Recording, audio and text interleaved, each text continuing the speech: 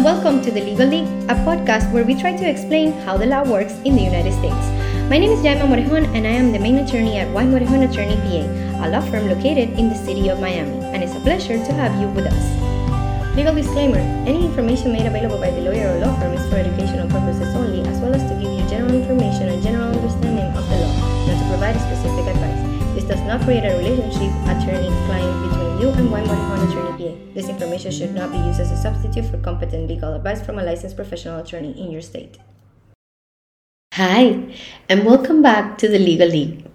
It's once again a pleasure to have you with us. In today's episode, we're going to be talking about one of the most controversial moments in family proceedings, and that is calculating child support.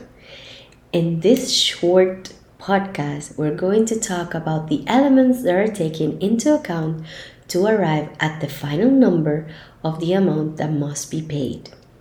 The explanations that will be given in this blog constitute the current law of the state of Florida. If you reside in another state, family law might be different. Please consult with an attorney in your state for your specific case. Parents can agree on the amount of money to pay for child support, although the judge will always have the last word.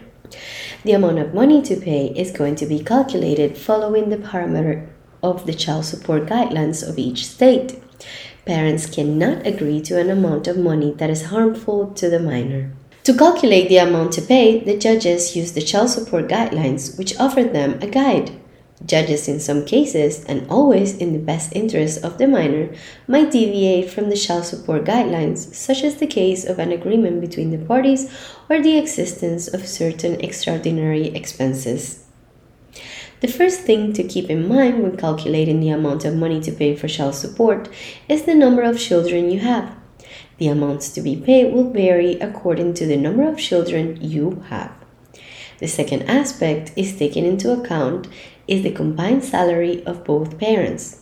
To calculate the combined salary of both parents, it is necessary to take into account the parents' monthly salary, child support payments made to another minor's children, child care payments, health insurance payments, medical expenses, or dental expenses not covered by health insurance, number of nights the child sleeps in each parent's house, and other expenses related to child support.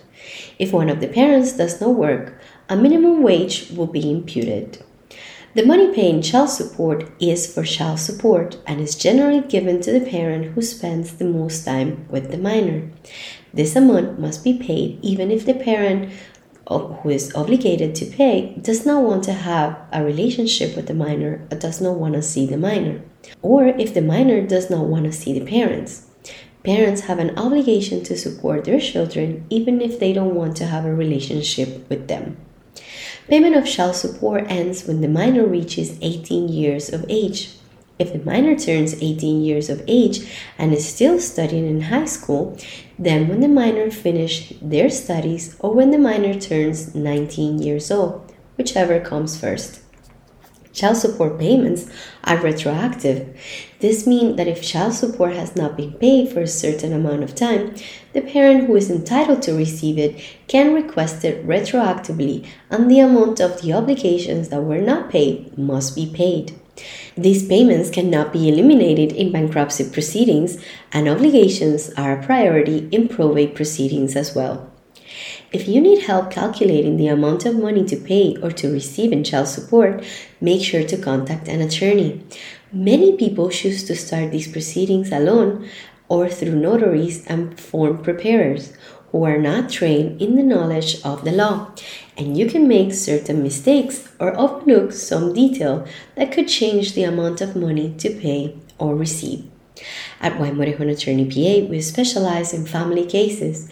If you need help with your divorce process, your divorce proceedings, your paternity cases, or with supplemental petitions for child support, please do not hesitate to call us and schedule your first free consultation. We always say that at Y. Morejon Attorney PA, your problem is our problem. Thank you once again for being here with us, and we'll see you in the next episode. Bye.